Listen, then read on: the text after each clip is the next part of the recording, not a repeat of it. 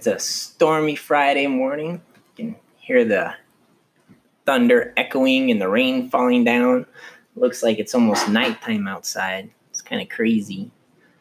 Today, going to talk a little bit about tolerating your emotions, because that's a big thing that needs to happen. It really keeps couples from being able to talk to each other.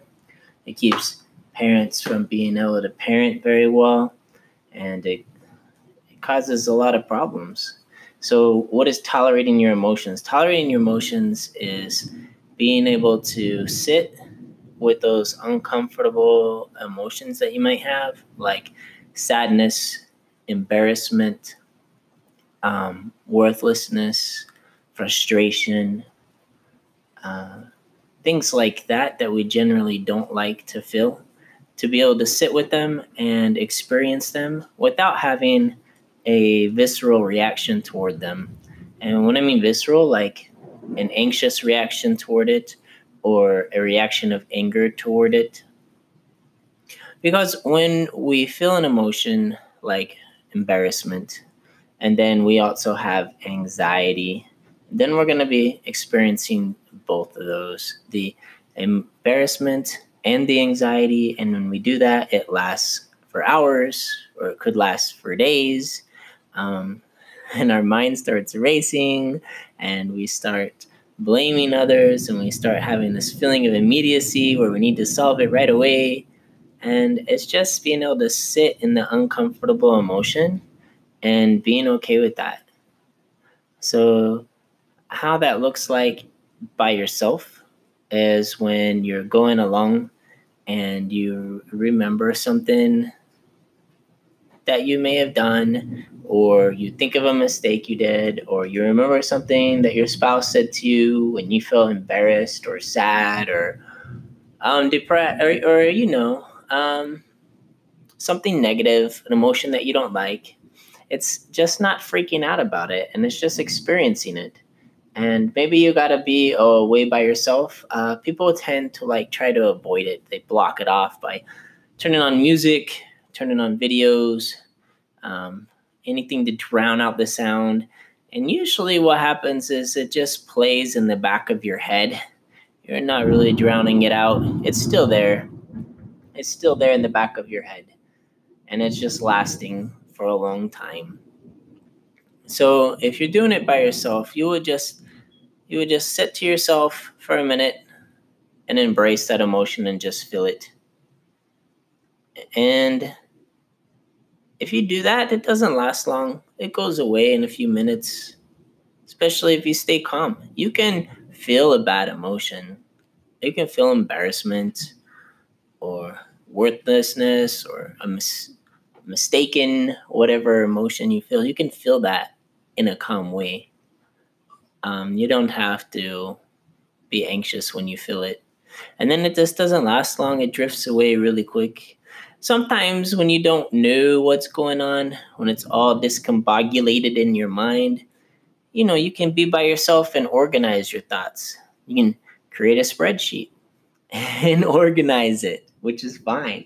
You can journal it out. You can talk to somebody and organize it. You don't want to talk to somebody in a frantic way in hopes that you're going to dump your anxiety on them, because that doesn't help. But if you need to talk to organize your thoughts, that's a good idea. So being alone with your thoughts and your emotions and not being scared of them can make it go away pretty fast. I mean, it's just an emotion. We embrace the good ones like happiness, elation, joy all the time. But for some reason, we run from the other ones, the ones that we don't like. And that just makes it worse, makes it last longer. Now, feeling those emotions as a couple and being able to experience and tolerate your emotions as a couple is also necessary. Because there's a lot of times when we are feeling a negative emotion. I'm using the word negative. I mean, I guess they're not really negative. It's just another emotion, but just using it to differentiate between the ones people generally like and don't like. So we're sitting there talking to and we have a negative emotion. We have to be able to tolerate that emotion if we're going to sit down and talk to our spouse about it. And if we can't tolerate it, we're going to sit down and talk and we're going to explode. We're going to get mad. We're going to explode in anger. Or we're going to rear up in anxiety and it's going to come out wrong. And when you talk to your spouse with anxiety and emotion in your voice, no matter what the semantics are, no matter what the words you carefully craft, it's almost always taken the wrong way because all that emotion behind your voice is taken the wrong way. So you really gotta be able to temper it down, not be anxious about those uncomfortable negative emotions. So when you talk to your spouse, they're not feeling the anxiety and the intenseness and then misinterpreting it. The other thing is sometimes you're not experiencing a negative emotion. Sometimes your spouse is, and they need to be able to talk to you, but they're not going to talk to you if you can't tolerate those emotions.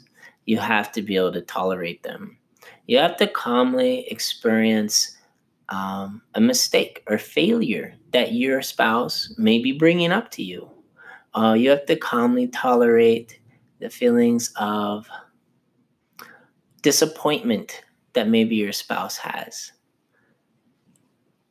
And you have to tolerate it calmly because you can't be reacting with defensiveness, with anger, with anxiety, with rushing in your mind and thinking about all the other things that you did wrong as soon as they mention something that you did, which will come if you're anxious about it. All those other memories will rush in.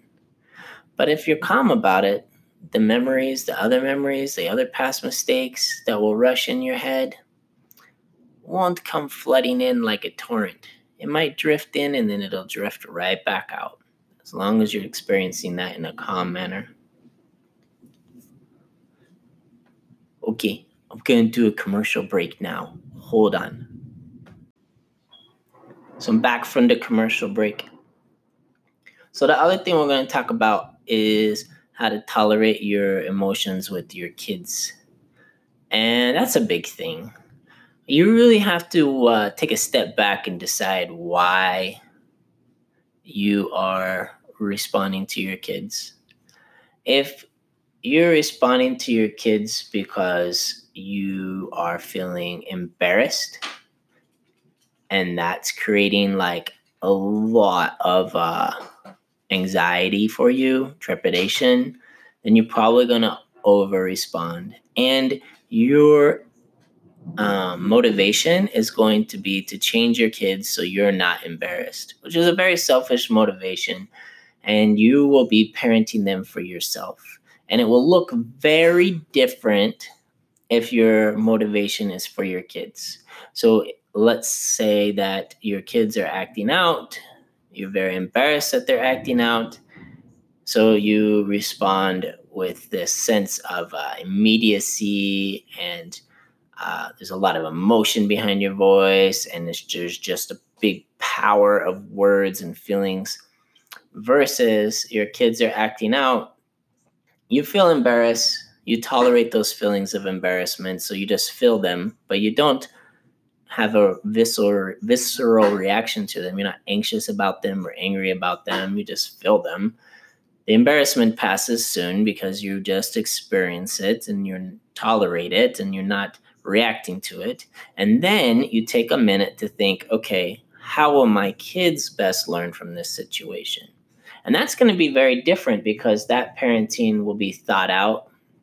It'll be a bit more methodical and it can be tailored to each kid because every kid's going to experience it differently. So you're going to tailor that reaction. Another way of thinking about it is if another emotion people often get, they get home, they're tired, they feel overwhelmed, and their kids are making noises and not responding and not following through because they're kids. That's what they do. And if you're responding to that feeling of overwhelmed with lots of anxiety or anger, irritability, and you're just not tolerating it very well, then you're also likely to over-respond to your kids and react in a way that you're going to regret later and that they're going to regret. but not. They probably are not going to change their behavior. Some might, but some just learn to have a physiological reaction to the sound of your voice, or a physiological reaction to the sound or to the feeling of your emotion, which is stupid, because then when they grow up, they're likely to continue to have a poor physiological reaction to that emotion. And they're going to have to take all the time to train their body to respond to it correctly, just like you are.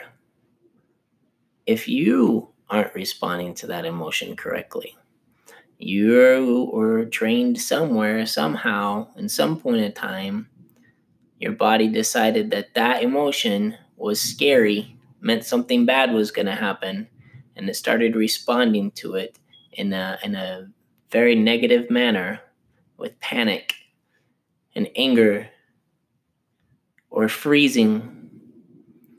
And now you have to teach yourself to relax in response to that emotion. So you don't want your kids to have that either. You don't want your kids to learn to respond to those emotions with panic and trepidation, because then when they're older, they're going to respond to it differently. And you're going to have generations of responding to it differently unless somebody breaks that habit. So you might as well break it. And it'll make it easier for everybody else. So coming home and you're feeling overwhelmed, and if you respond poorly to that feeling of overwhelmed, because that's how your body has learned to respond, and then your mind starts racing and you get that feeling of immediacy and you react, it's not going to go as well, and you're not going to feel less overwhelmed. It's going to continue day after day, month after month, year after year. But if you take a minute, separate, you sit down, and you experience that feeling of overwhelmed, maybe you won't be getting stuff done right away. Maybe it'll take a minute because you have to take a step aside. But once you start experiencing it and tolerating it, then you can figure it out. You can be like, why am I feeling this overwhelmed? What's going on? How do I change things differently? How do I set things up so the kids are acting differently? And you're going to be thinking slow and methodical, and it's going to be nice. The same thing if the kids are making a mistake and you feel disappointed or worried for them. If you tolerate that feeling, you can sit down, you can have a nice conversation with your kid and help them figure it out. If you're intolerant of that emotion, which is understandable, being scared for your kid can be very scary. But being intolerant of that emotion can result in a whirlwind of words, and then your kid's not going to respond well to those words, and they're likely to not suddenly turn around and make a positive choice. They're likely to dig their heels in or become defensive or fight back or just disregard you altogether. But sitting down and talking to them in a calm manner about their choice and thinking about it, taking time to pray about it, taking time to work it out in your mind, that'll give you the best way to approach them. They still might not change, but at least you will have given it the best shot. So that's it. It's important to learn to tolerate your emotions, and it takes a while to be able to do it. But once you can do it, lots of good things come from it. All right. I hope it's not stormy crazy when you're listening to this like it is here, unless you love the storms. But have a great day. Bye-bye.